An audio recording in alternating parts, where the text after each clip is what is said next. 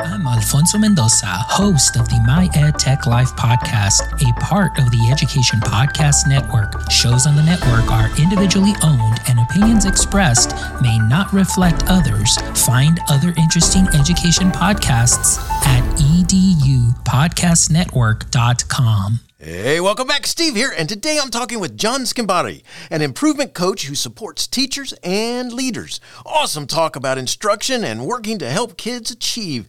What a cool talk, and you're going to learn so much, and this was a lot of fun. Great stuff. And by the way, before you go, it would be so cool if you would go to my website, stephenmiletto.com/reviews, and left a review. Could you do that for me? That would be so awesome. Thanks so much. You're cool. Enjoy the show. Boone Titanium Rings, found on the web at boonrings.com, is an affiliate partner of Teaching, Learning, Leading K-12. And I'm also a customer. I have this really cool ring that's got these carved pistons and stars in it. I love it. They make rings of titanium that are carved, laser cut, and engraved, as well as they have inlays of many types of materials like meteorite, acrylic, wood, carbon fiber, and so many other types. They also have special collections that are incredible designs. One of the top sellers are the Gamer Rings, the Stealth Series, and the Black Zirconium. As a note, they also make earrings, pendants, cufflinks, and for you musicians, they make cool trumpet mouthpieces. Love it. Go to boonrings.com and at checkout use my code, capital T, capital L, capital L, capital K, number 12, and you'll get 10% off your purchase. So go check them out. I love my ring, and I know that you will love yours.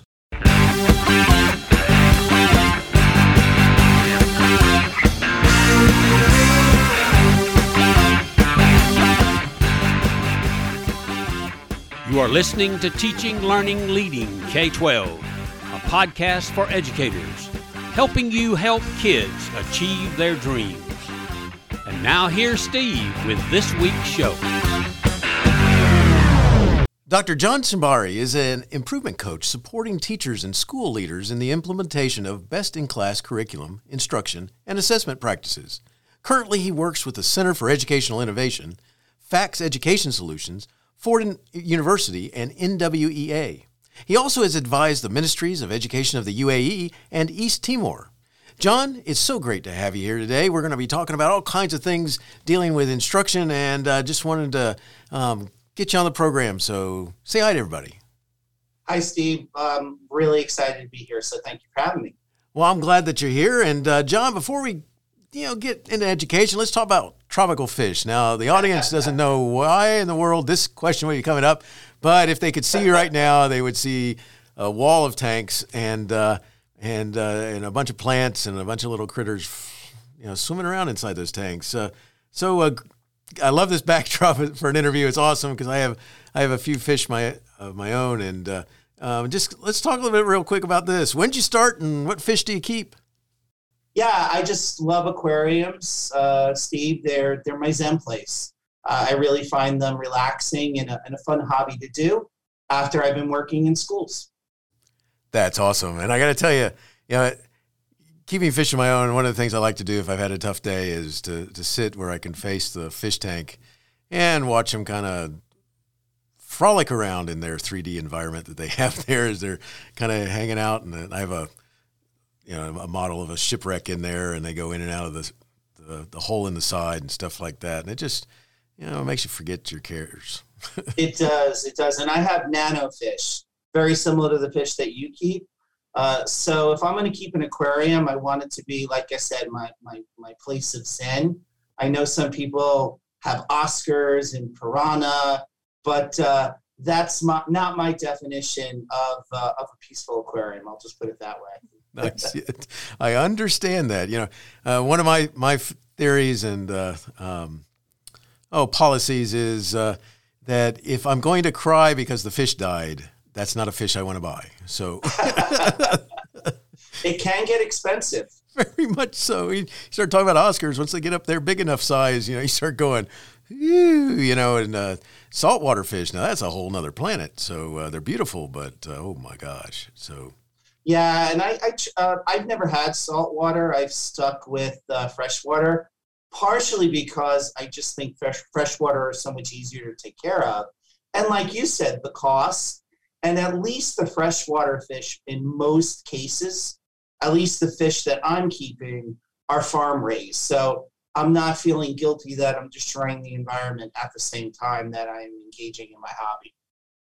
That's very cool. That's very cool. Yeah.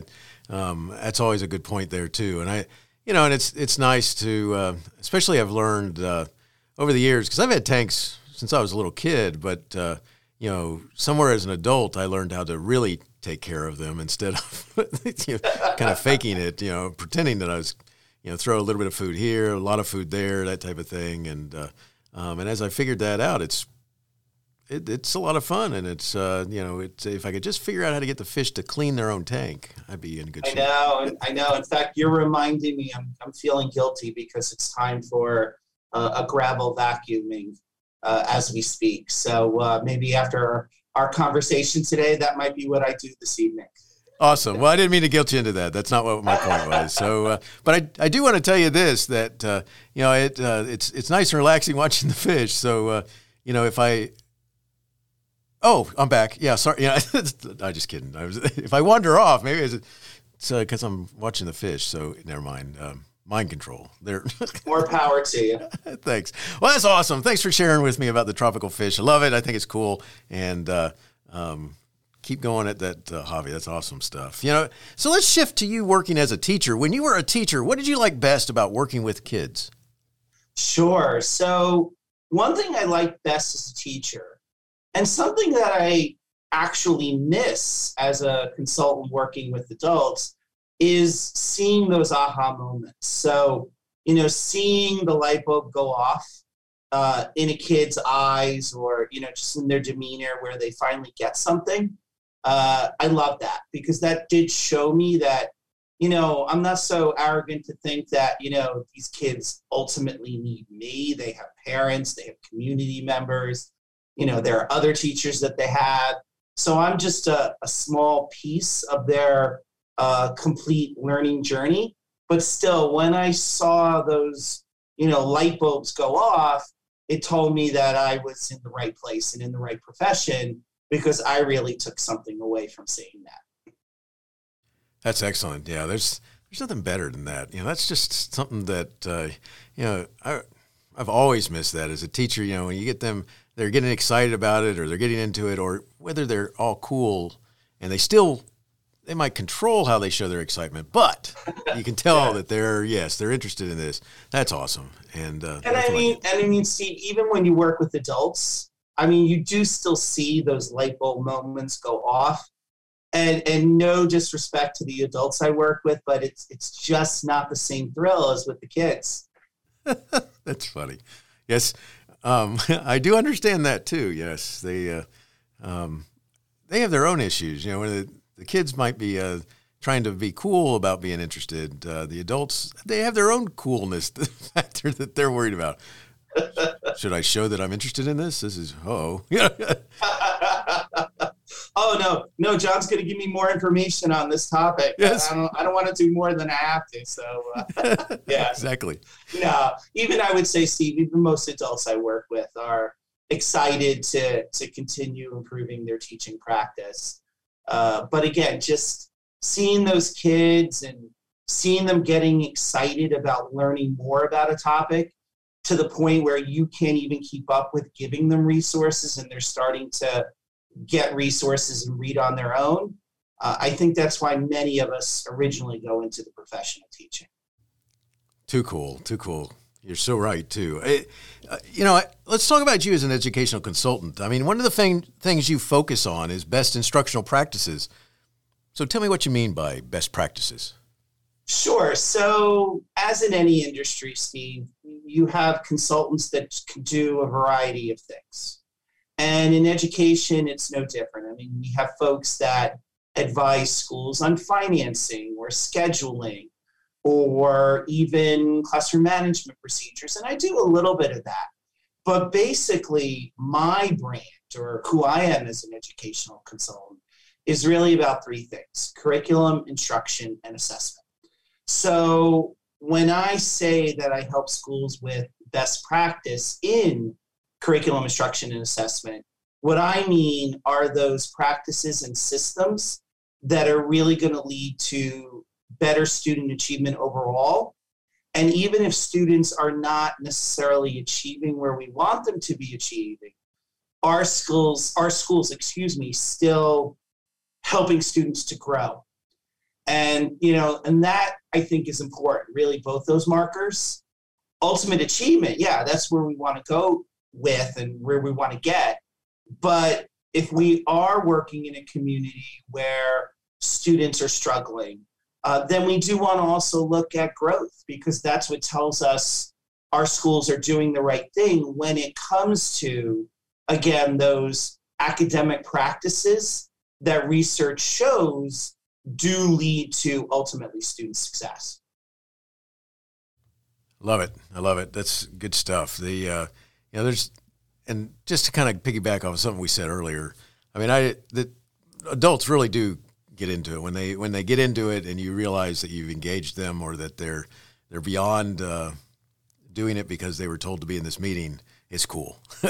And what you're talking about right there is, as they see that this is something they don't know much about, or it's something that will help them with the kids, then those light bulbs go off, and it's cool.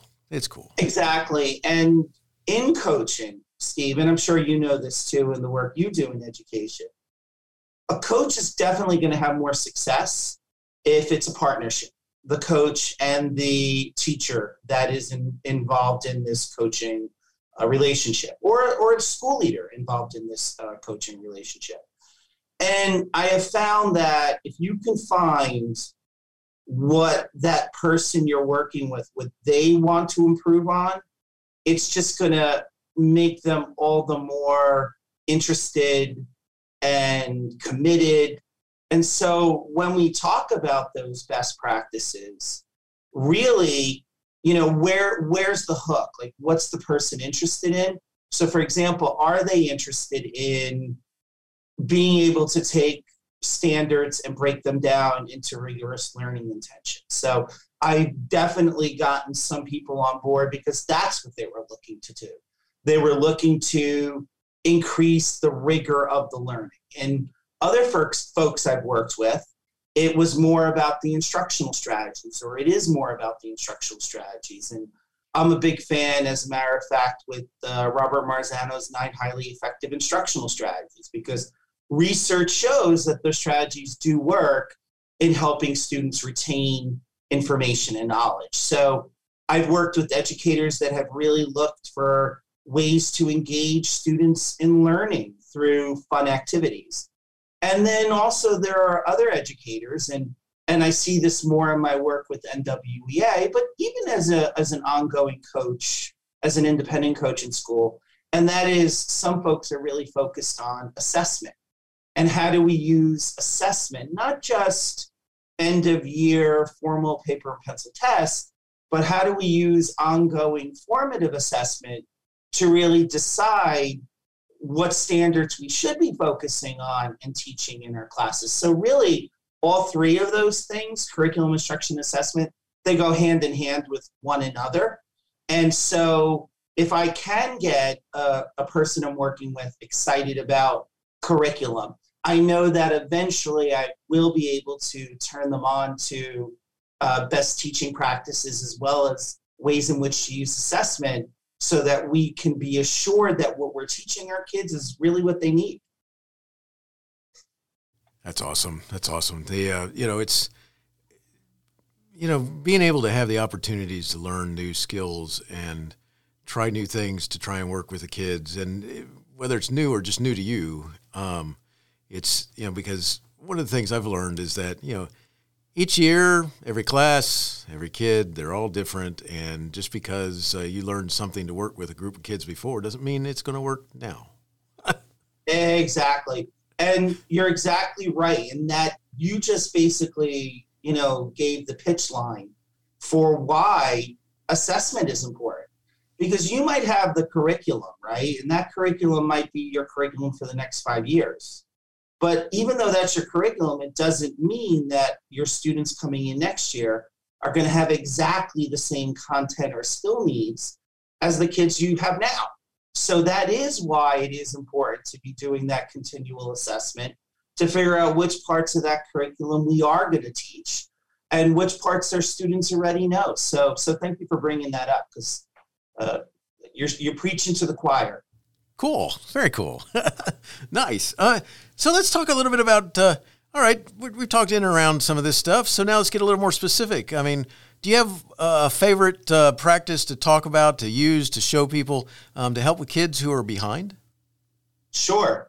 So really, I try to help teachers, not just with students who are behind, but also with students at target readiness level and beyond it, really, and that really gets to differentiation and personalization of the learning, which is where we need to be going with our students if we want more of our students to achieve. Really, if we want all of our students to achieve, we definitely have to figure out how to give the students what they need. So to your question about, what practices work with students below target readiness, I'm a big fan, Steve, and by the way, many of these strategies might also just be, are also just good teaching practices, but they're particularly important for those students who are below standard. So I'm a big fan of note-taking, particularly the use of Cornell Notes, partially because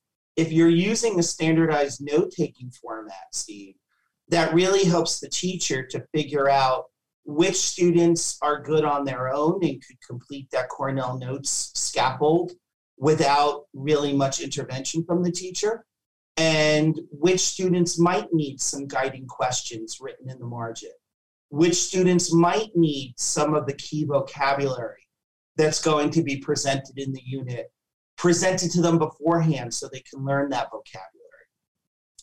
I think those strategies are very important for students below target readiness. I also think giving directions in a multitude or a multiple number of ways. So I know as teachers, we like to talk off the cuff and speak quickly and say, okay, this is what I need you to do now. And that's fine. But in addition to telling students what they're about to do, I think there is a utility in having directions written out, how-to directions for things that a teacher is going to be going over and over again and again with students, such as when students are reading. In my work, Steve, I often hear now, which is good, teachers saying, I want you to annotate. I want you to annotate the text. But still, if the students don't know exactly what it is they're annotating, it ends up just looking like one big sheet of yellow highlighter, which might help them. I think there are other ways to annotate that are much more useful and going to be able to help the student parse out specific parts of text. So again, does the teacher use an annotation strategy? Is that strategy posted in the classroom as an anchor chart so students can consistently refer to it over and over again? I think all of those are important for lower level students, graphic organizers. Again, much like Cornell Notes, those can be pre-populated with some information. I would not pre-populate for your general learners or for your advanced learners. I would still give them the organizer. I would still give them the Cornell Notes. But as I was saying, I wouldn't be augmenting the content for those students very much. I would be limiting that to the students who need that scaffold.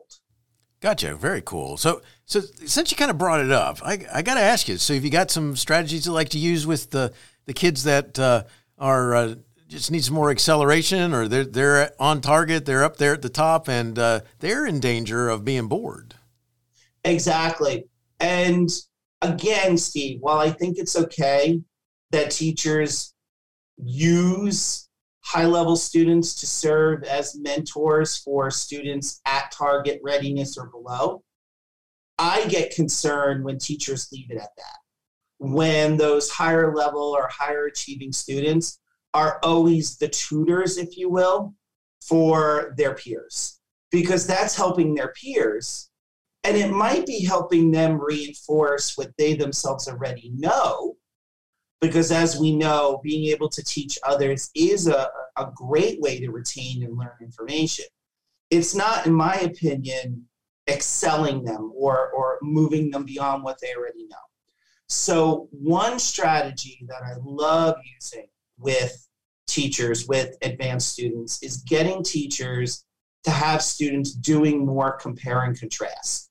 So for example, if I'm working in a class where they are noting, where students are reading an article to note the author's point of view, and this in fact actually came up last week, that's great, but why not allow your advanced students to start comparing and contrasting multiple articles you read in the class that dealt with author's point of view?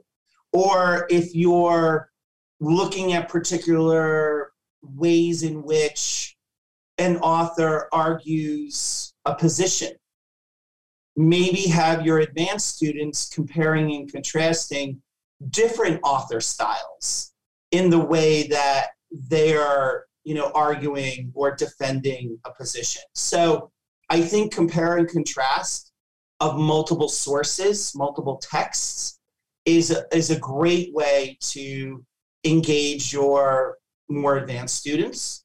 I think too, if we should start as educators, Steve, involving our students in the process of their own self-assessment, their own portfolio development, and have them be making the decisions as to how certain work in their portfolio demonstrates not just proficiency, but excellence, and why. Can we get those advanced students, really this is for all students, but especially advanced students, can we get them talking about what their next steps are before we as teachers jump in and tell students what those next steps are? Are our students able to do that? And clearly, some of our more advanced learners, our more gifted students, I think are able to start doing that sooner rather than later. So rather than waiting for all students to be ready to self-assess, although I do think there are ways to design your classroom activities so all students are self-assessing, but rather than waiting for everyone to be exactly ready to do that, we shouldn't forget about those advanced kids who are ready to do it now. And so I would also say bring that in, as well as having students create their own assessments. Why is the teacher the only one creating the assessment? If students could articulate why they should be evaluated on a certain piece of content or a certain skill set, why does that need to be the sole domain of the teacher? Because that brings in additional evaluation and critical thinking skills that I think advanced students are able to demonstrate now. Excellent. Yeah, I think it's one of the things that sometimes we forget about is that because we get focused on the kids who are behind, and so one of the things that happens is that if you do have the more advanced or the kids that are a little more accelerated or a lot more, who then suddenly can find themselves being used as a helper in the class, which the teacher means well, but the kid's falling behind or getting bored or, just kind of like, maybe I'll just sit back here and see if I can read by myself, Exactly. And you bring up a very good point, Steve, when you talk about the boredom factor. Yes, sometimes classroom management could be about student special needs or certain things going on in the home. But a lot of times misbehavior is because either the student is frustrated and can't keep up with the learning, hence what you need to do with your, to help your lower level kids, and the boredom factor for your advanced kids. Because if your students aren't fully engaged, they're going to act up. A clear example of that, I was in a science classroom the other week, and the teacher had them working on an experiment. And many of the students were either on pace with what the teacher expected them to be, at the rate that the teacher expected them to be working. Some were a little slower in working, but there was one group that got done very early. And there wasn't something else that those students were doing. They were just done. And one of those boys started walking around the classroom, bothering the other students who hadn't finished. So if that teacher had brought in some additional task or activity or an additional way that that group could have applied the knowledge they learned in that experiment, I don't think that same situation would have happened. Yeah, that's powerful stuff. I agree with you. I think you're right. And just a note, I've watched my share. Oh, and Steve, I just want to say, I don't mean to throw teachers under the bus when I say that. A simple hack for that is that teacher could have just had an additional activity in case students got done with the lab as it was designed. I'm sorry, I cut you off. Oh, you're fine. You're fine. That was much better than what I was going to say. So, well, what were you going to say? No, I was just going to say that I think that we have to be prepared to realize, the differences in the kids, because sometimes it gets easier to take a different route, and there's some kids who you're just going to lose them, and it's at all ends of the spectrum, because you just got to be prepared to deal with that, and that's one of the challenges I think of the teacher in the classroom, is that we have to figure out how to make sure that we're, really seeing the kids who they are for, where they excel and where they don't, and where they may need some help and where they may not. And I think that's where we get into those best practices. And I think it's cool. And now, Steve, I have a question for you. Oh. Because I'd love to hear how you handle the following. And that question is this: what pushback do you get from teachers when you recommend differentiation? What do you tell them? Like, how do you get them to get on board? I mean, I have my ways, but I'm curious to hear yours. I'm sorry, did you say something? No, just kidding. Yes, so, it's basically what I like to do is just explain, because I'm a perfect example of, in a lot of classes of, I'm the kid who, I'm trying to figure out what game the teacher's playing. Okay, this is who I was. And what I'm trying to do is, if you'll play this game with me, then I'll figure you out, and all I'm going to learn is what is good for the test. All right. So I'm not really focused on learning. I'm figuring out whether you play games. And when I say that, I don't mean Monopoly and things like that. I mean simply that you're willing to let me, if I turn in my work and I'm quiet and I sit towards the front of the class and never cause you issues, that I get the benefit of the doubt on everything. If I this is the type of kid I am. So what happens is that you've got to find out whether I'm really paying attention to you or not. And that's the big challenge with me, because I'm the good, quiet kid that tells his friends, do not talk to me during class because I'm going to be focused this way. And unless you come over and look at my notebook, you don't know whether I'm writing notes or whether I'm drawing, my latest superhero and battling, the warlord of Mars or something. And, and that's who I am.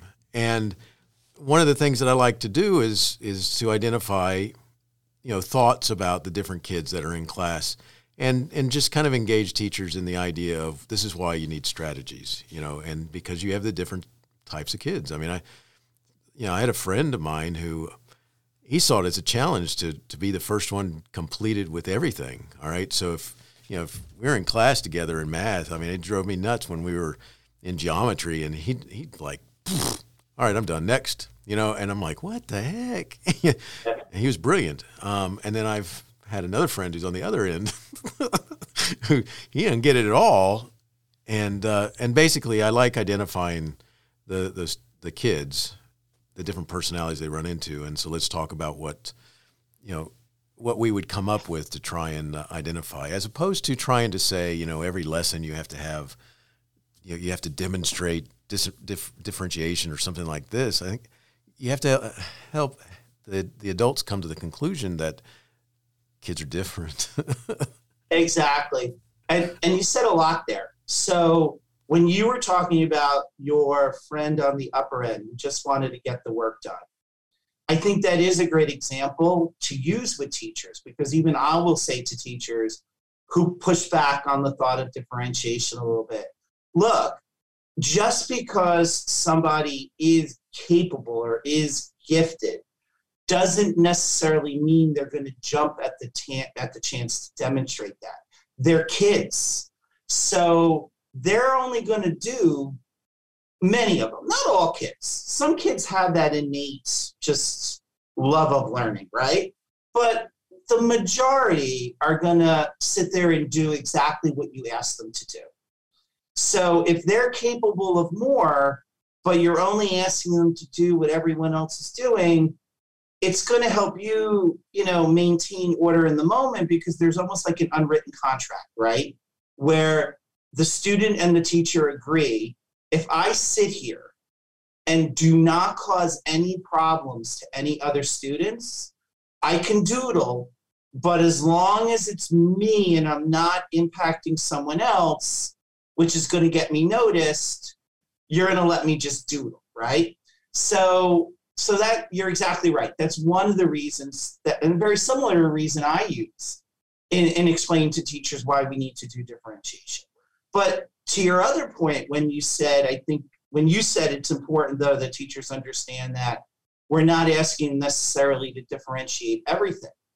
Again, I think you're right on, and it's about who are the kids in your class. So, for example, my work with NWEA, NWEA goes to a lot of trouble in developing different data reports that school leaders and teachers can use to determine exactly who is sitting in those seats in your class.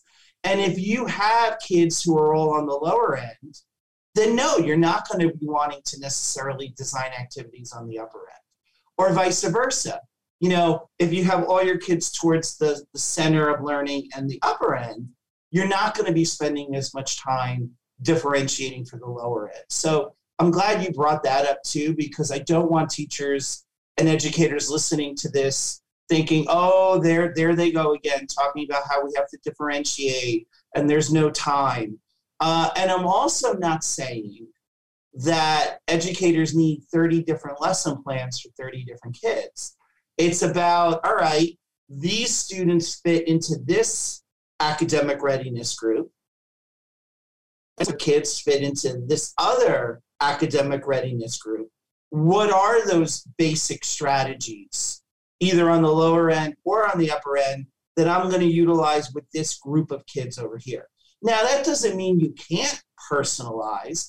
That's the beauty of technology, right? That's the beauty of then having students individually and looking at videos on a different math process. So yes, you can still do individual one-on-one personalization, but let's start first with thinking about differentiation and what our different clusters of kids need.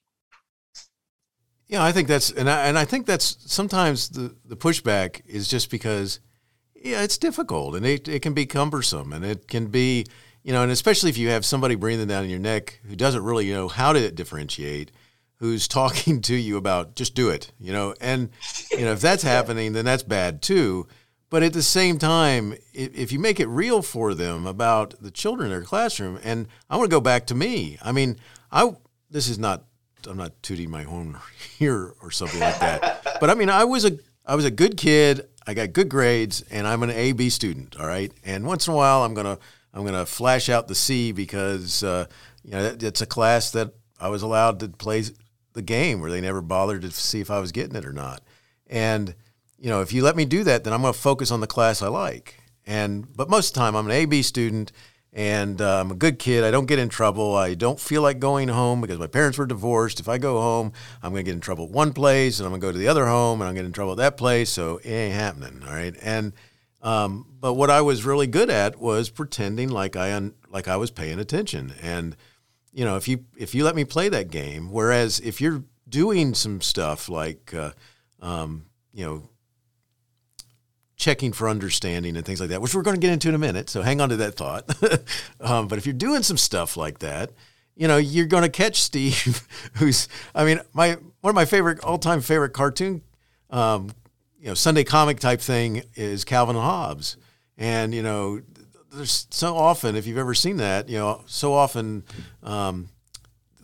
Calvin is off in space fighting aliens and stuff like this, and the teacher's actually talking to him when you see it, and I love it because I wasn't that far out into space, but I was a lot of times doing my work for other classes and things like that when it looked like I was paying attention in that classroom. That's. And Steve, it's not just kids. We do that as adults too. Do you know how many professional development sessions I've sat in as a peer or we're facilitating where the adults nod to you and say they understand, and yet they might be texting, they might be grading papers. You just don't know. So we talk about kids needing to be checked in or reined in. But I just think human beings in general need those check-in times. Oh, you're so right. And just as a note, it's funny when from the other side of the of the wall there, you're the administrator and you're looking out and you're talking with everybody, and it's like, okay, I don't know if you guys know this or not, but I can see the blue light flashing on your face from whether it's your laptop or your tablet. Yeah, exactly. Anyway, exactly. So since we're talking about this type of stuff, I mean, how do we help? What's a good way to work with teachers to get them to? And you kind of went this direction for a little bit, but to get them to learn the best practices or to want to learn the best practices. I mean, what do you think is something this side of mind control? Just kidding. Yeah. Don't send any mail to me, all right?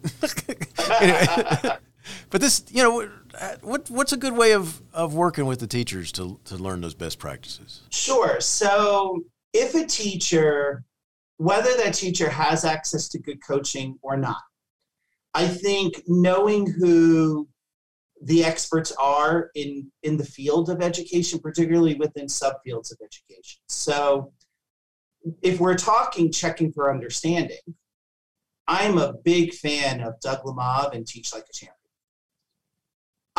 I don't think there's a day, Steve, that goes by when I'm coaching in a school where I'm not recommending one of his main strategies, particularly when it comes for checking for understanding. For example, it is quite common when a teacher asks a student a question, the student responds, "I don't know."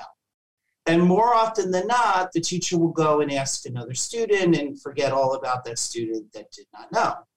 What that student is telling me or telling us is one of several things. One, they truly don't know, which is very much a possibility, which we need to get to the root of. Or it's a behavior issue where they just don't want to participate. Or it could be a combination of the two, where they really don't know, but they don't want to look like they don't know, so they're going to act indifferent, right? So in that instance, I tell folks, I say, oh, you should look at Doug Lemov's Teach Like a Champion strategy, Teach Like a Champion book, and look at the no opt-out strategy in particular, which is when a student says, I don't know, you go to another student, and then you go back to that student, and even if that student has still not formulated an answer, it's okay if they even repeat what the student before them just said, right? So that's a strategy and a person that I'm always going back to, right? And people don't necessarily need a coach for that. They just need to be plugged in terms of who are those people providing good resource value out there, right? Whether they're finding this out by subscribing to, say, Educational Leadership or another publication. I'm a big fan of Kim Marshall's Marshall Memo, which really talks about what's going on a weekly basis in education. So that's one way I think folks could not only be helping themselves in increasing their own knowledge as teachers, which doesn't require necessarily having a coach, but if one is lucky to have someone like me working with them, then I think there's an opportunity to be co-planning with your coach, embedding these, for example, check for understanding strategies. I'm also a big fan of cold calling, getting rid of volunteers, and doing that kindly and gently, but still cold calling. I'm also a big fan of polling and signaling activities to check for understanding. And Steve, I'll also add, I also really like when teachers chunk the learning, meaning they talk for 5 minutes, then they stop, then they engage their students to see what they understood, and then they continue. So All of those are checking for understanding strategies, which people would know about if they stay plugged in to who's writing on these topics out there. And then, like I was saying, if they have a coach, then that coach could really be working with them to do co-planning and embedding those checking for understanding strategies throughout a lesson. That coach could actually be co-teaching with them. That's a possibility. And that coach could also be, hopefully through their feedback, giving feedback on how a teacher could modify their practice. That's awesome. And I got to tell you something. You just made me think of something that, it's one of the things I think is so cool is that throughout this world, coaches are everywhere. And for some reason, and I mean, whether it's sports, they have coaches that do specific things. Whether it's musicians, they have coaches. Whether it's writers, they have coaches. Whatever it is, politicians have coaches. Some of them they don't listen to, but hey, and what's crazy though is that somehow in education, it's kind of like you'll notice the longer you talk to me, I'm a big fan of cartoons that I hope at some point the young people listening recognize that there was electricity when I was born. But if you ever watched the Charlie Brown Halloween special, what'd you get? I got 2 cookies. What'd you get? Charlie Brown, I got a rock. And sometimes, so what happened today when you were meeting with the administrator? You signed me a coach. I got a coach. It's like, no, they should be like, I got a coach. This is cool. And but instead, it's almost like that. I got a rock. How do we break that sort of? What do you got any thoughts about that? Yeah, that's a good question. I think often it's the way coaching is introduced to teaching staff. If it's presented, or the coach before the coach even goes in is presented as an extra support, as an ally to help improve not just coaching or not just teaching in one class, but across the school, where it's not seen as being because someone did something wrong, but rather how do we use coaching to improve instruction across our school or across our system. I think that helps to make it more palatable. I think what we were talking about before, Steve, if as much as you can draw the teacher into, or the school leader, into what they want to focus on, the better, because then it's coming from a position of what they want to work on. And it's not you telling them, you need to do this or you need to do that, but something they truly want support in. I think that helps.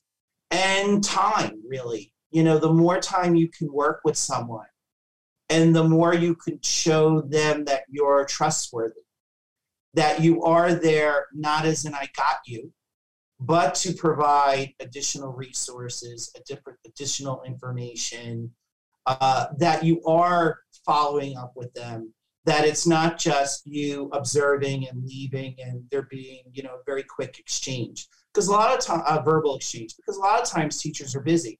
So you might not even have time to do that 2-minute verbal exchange, right? But if you are developing your coaching schedule where, let's say one day you observe and the next day it's a virtual feedback session, right? That way, and that's close to the time you observed, I think the more people get to know you and the more you get to know them, you start knowing each other not just as coach and teacher, but as John and whoever the teacher's name is, right? That helps. Those are the strategies I've used. And again, Steve, I'm not going to say that every single partnership has been golden, because, on the other hand, there are sometimes reasons why coaches are brought into a school. And the reality is coaches are there because of administration. So sometimes it is a fine line between not being an ally like a union rep, right? But an ally in terms of these are the resources you could use to improve your craft, so that when you are really evaluated on this, you have some ammunition with you, right? On the other hand, I would not have work if I did not report back to administrators, not in terms of individual names, but, oh, these are the practices, speaking of best practices, that your teachers are doing really well, and this is an area of growth. So how can I now work with you, school administrator, to develop the professional development calendar so we could be assured that everyone gets support in this area? I love that. Love it. I love it. It's interesting because as a principal, I went to places to make change. That's how I marketed myself. And if I had it to do all over again, I'd probably still do it, but I would be a lot less naive about some of the battles I would be facing. But with that being said, it's kind of interesting. And I'm hoping you'll go down this path with me, because this is interesting, because something you just mentioned made me think about this. And I've been thinking this, it just always comes up because I run into this a lot. So like, I've started expanding the different podcasts that I listen to, and a couple of them are just general teachers talking about teaching type podcasts that I may not have found before. And so I've been looking for different ones. And I found two today that somebody really does not like administrators. Because that's what they both were like, wow, this is rough. And, and I'm pretty sure I probably had my share of people throwing darts at a picture of my face or something like this. But have you got any thoughts about how we can kind of, because one of the things that a lot of the research says is that teachers who talk about having the best time teaching are in schools where they have leaders that allow them to do these things. And got any thoughts about how we kind of get out of this mindset of it's administrator versus teacher tonight on WWE? I think you hit upon something vitally important, because if we're going to improve schools, all stakeholders need to be vested in that process, right? Teachers need to be vested in that process, administrators, and students and families. And you could almost make the case that the external community also needs to be involved in that process. So I agree with you. If we stay in this world of admin versus teachers versus parents, we're not going to see the student achievement and growth that I would argue almost every educator, regardless of whether they're a teacher or an administrator or a parent, even a stakeholder, we all want to see that for our kids, right? So if we don't get out of this mindset, we're not going to see that for our kids. So thank you for bringing this up.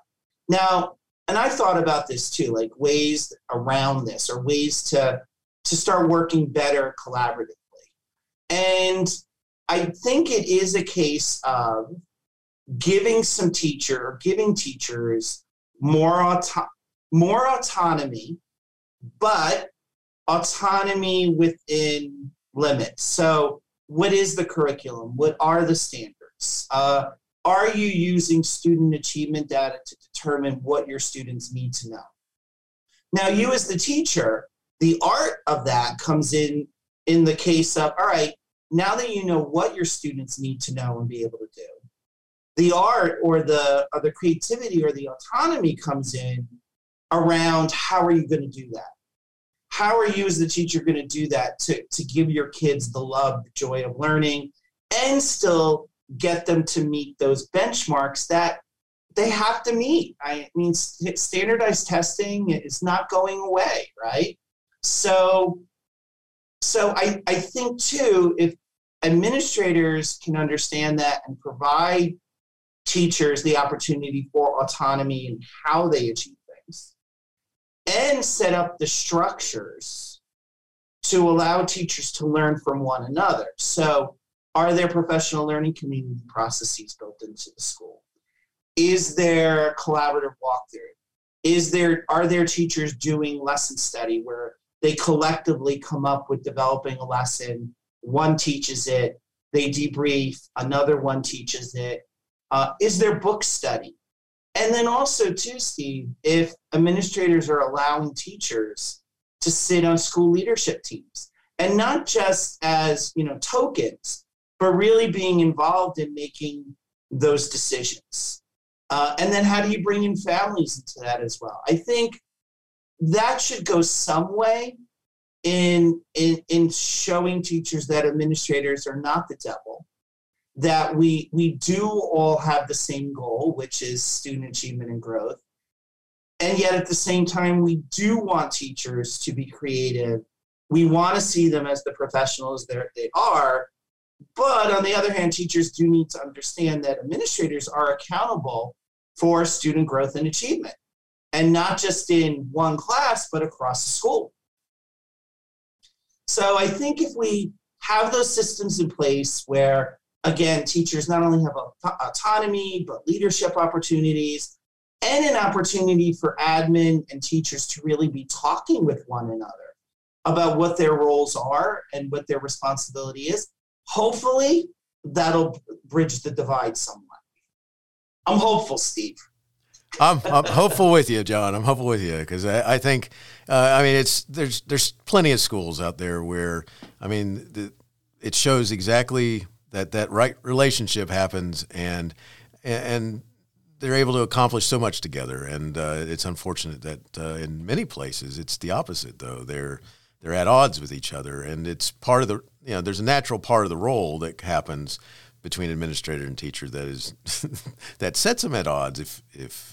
What scares me, because I do a lot of social media content, I write on LinkedIn a lot, and the comments I get back sometimes go something like, teachers do this, or teachers are this way, administrators do this, administrators are that way. When in reality, there are great teachers and there are not so great teachers. There are great administrators and there are not so great administrators. I worry about what you were talking about. I guess the term is siloing, right, of roles. Yeah, I think you're right. Because I do think it's more so about the individual and how creative they are as teachers or admin in terms of, really making sure that students achieve and grow, right? And not getting caught up in this us versus them, oh, we'll never succeed mentality. Now, that doesn't mean I don't think there are tremendous challenges out there in public education these days, made all the more complicated by COVID. But I think if we start looking at people as individuals with individual strengths and opportunities for growth, no matter where they sit in school building, like I said, I'm hopeful that we'll start seeing people working together more than being at odds with one another. Because who suffers? Our students suffer. Exactly. Great stuff. I got to ask this before we go away, especially because I promised at the very beginning, at some point we talk about it, but we're almost out of time here. We got, and we've touched base a little bit on checking for understanding, and I just got to come back to it so that we kind of finish up with that and say, do you have any favorite things that you like to talk about? Because I'm a prime example of, as a kid, there are classes that the ones I did best in were the ones where the teacher didn't play the game, and I wasn't allowed to just sit there and be in my own little world. The ones I did best in were the teachers who actually figured out whether I was, asking me questions and giving me opportunities to show whether I was getting it or not. I mean, what thoughts you have about checking for understanding, and if you have any favorite ways of doing it? Oh, I do, Steve. I do. So when I go in and I co-plan a lesson with teachers, I'm a big fan of a 4-part lesson structure. Introduction, 5 minutes. You could call it a mini lecture or a guided practice, about 10 minutes, no more than 15. The bulk of learning should then be the next section of a lesson, which is student practice time. Now that, yes, the students working individually, but we need to move beyond that and really start to get students working with their peers. So more peer-to-peer student activities and engagement. And then the last part of the lesson is your summary of your lesson. How do you know if your students learned what it was you wanted them to learn, right? So you can embed checking for understanding strategies at all 4 parts of your lesson. So that way, young Steve can't sit there and get away with not participating, because there's no way that they will be able to do that because the lesson is particularly structured to avoid that. So during an introduction, have students come in, do some kind of do now anticipatory set, right? Get the kids into the learning, and then say, all right, before I cold call 1 or 2 students to tell me what you wrote. Turn and talk to your partner about your do now. Then, using a randomizer app on your phone, so it's not even you arbitrarily picking students, but truly randomizing it, or their names on individual popsicle sticks if the kids are younger. You pull out a popsicle stick. All right, Steve, what did you and your partner talk about? Better yet, you tell me what your partner said, right? So that's the introduction. And you're checking for understanding at the same time because you're listening to what they actually talked about. Then in the guided practice, when it's more you just giving them content, rather than talking for 30 minutes straight, which is often what happens, talk for that 10-minute period of time and ask students the following cold called questions. What did I just say, Steve? What do you need to do?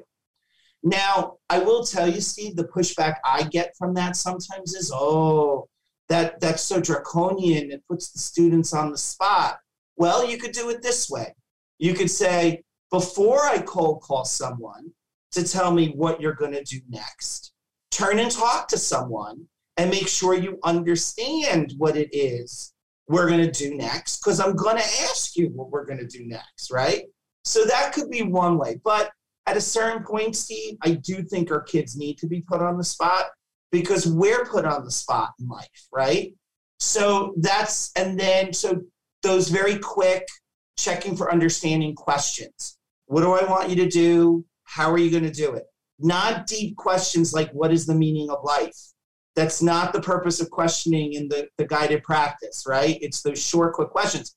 I'll add, people could hold up answers on individual whiteboards. You could do a poll. Is the right answer before I release you, just to make sure you understand what it is what I need you to do. Is the answer A, B, C, or D? Hold up your card. Great. 5 of you got it right. 2 of you, why did you say B? Oh, I could see where that confusion comes in. No, it's actually this, right?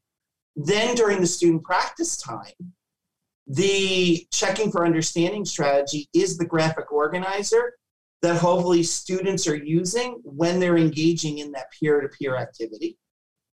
And in the summary, you could use they could do an exit ticket, like the 3-2-1, tell me 3 things you learned today, 2 things you still have a question about, 1 thing you want to shout out a classmate on that they did really well on. I don't know what exactly, but I think your listeners will get the picture there. So you could do an exit ticket, you could do a whip around.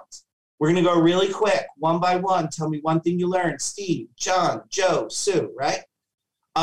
Those are all great strategies for checking for understanding, but I do want your listeners to understand they're not all equal in level of complexity, and you do want something a little meatier during that student-to-student engagement time. That's why you want to use your notes, your Cornell notes, your graphic organizers, deep discussion questions that you could give your kids in advance. The other stuff, the exit tickets, the do nows, the turn and talks, those are really quick strategies.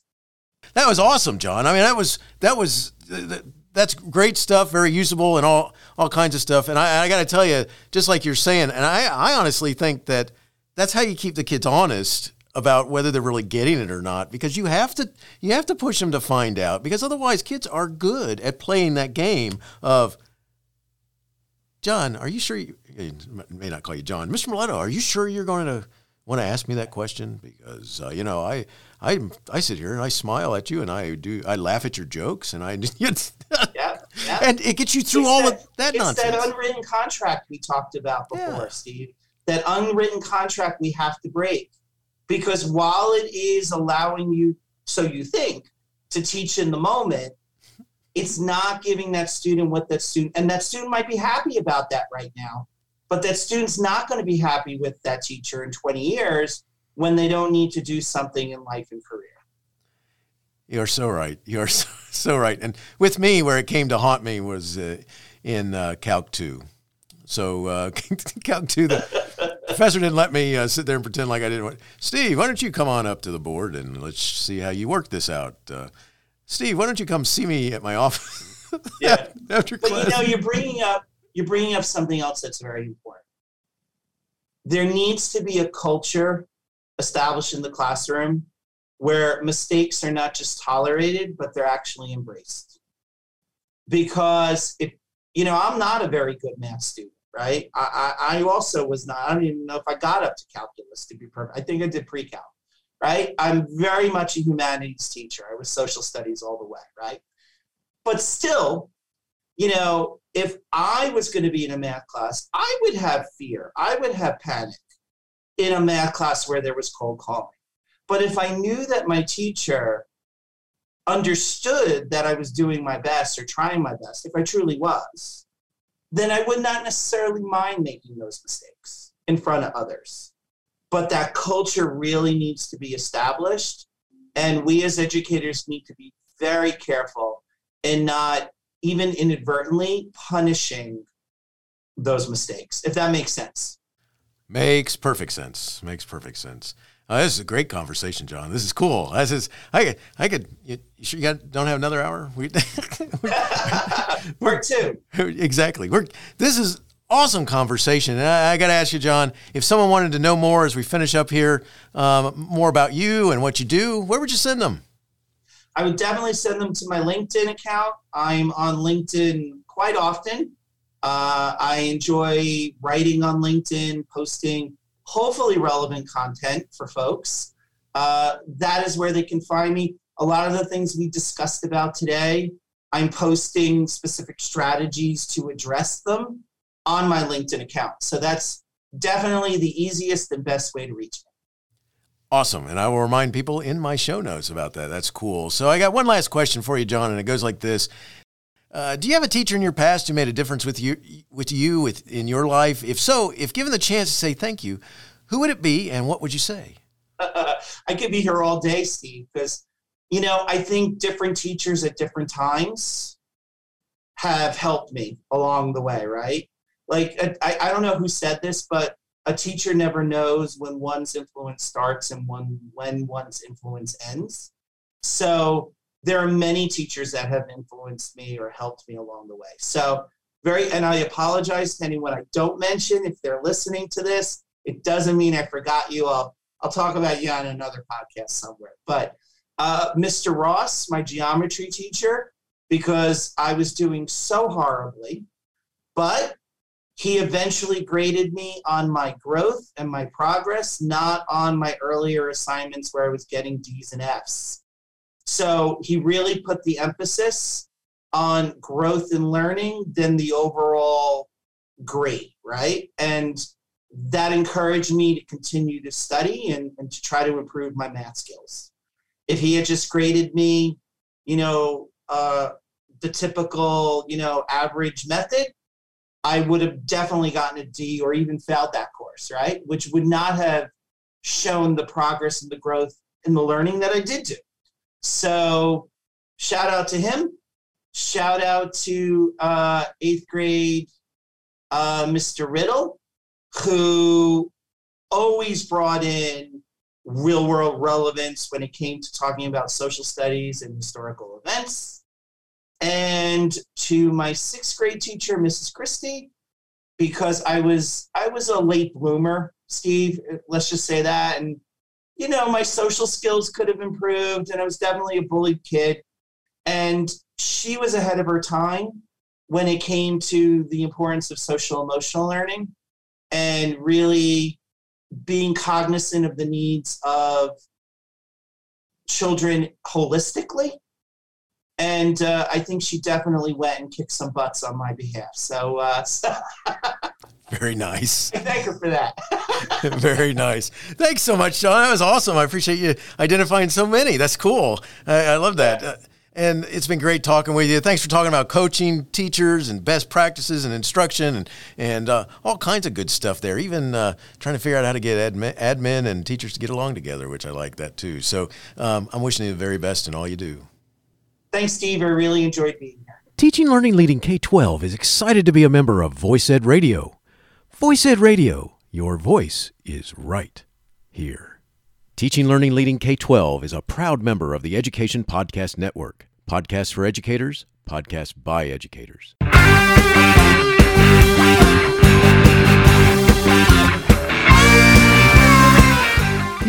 expressed on Teaching, Learning, Leading K-12 are those of the guests and host. Teaching, Learning, Leading K-12 is intended to share ideas, advice, and suggestions for classroom teachers and school administrators. Teaching, Learning, Leading K-12 is produced for educational purposes. Thanks for listening, and I hope you'll share it with your friends.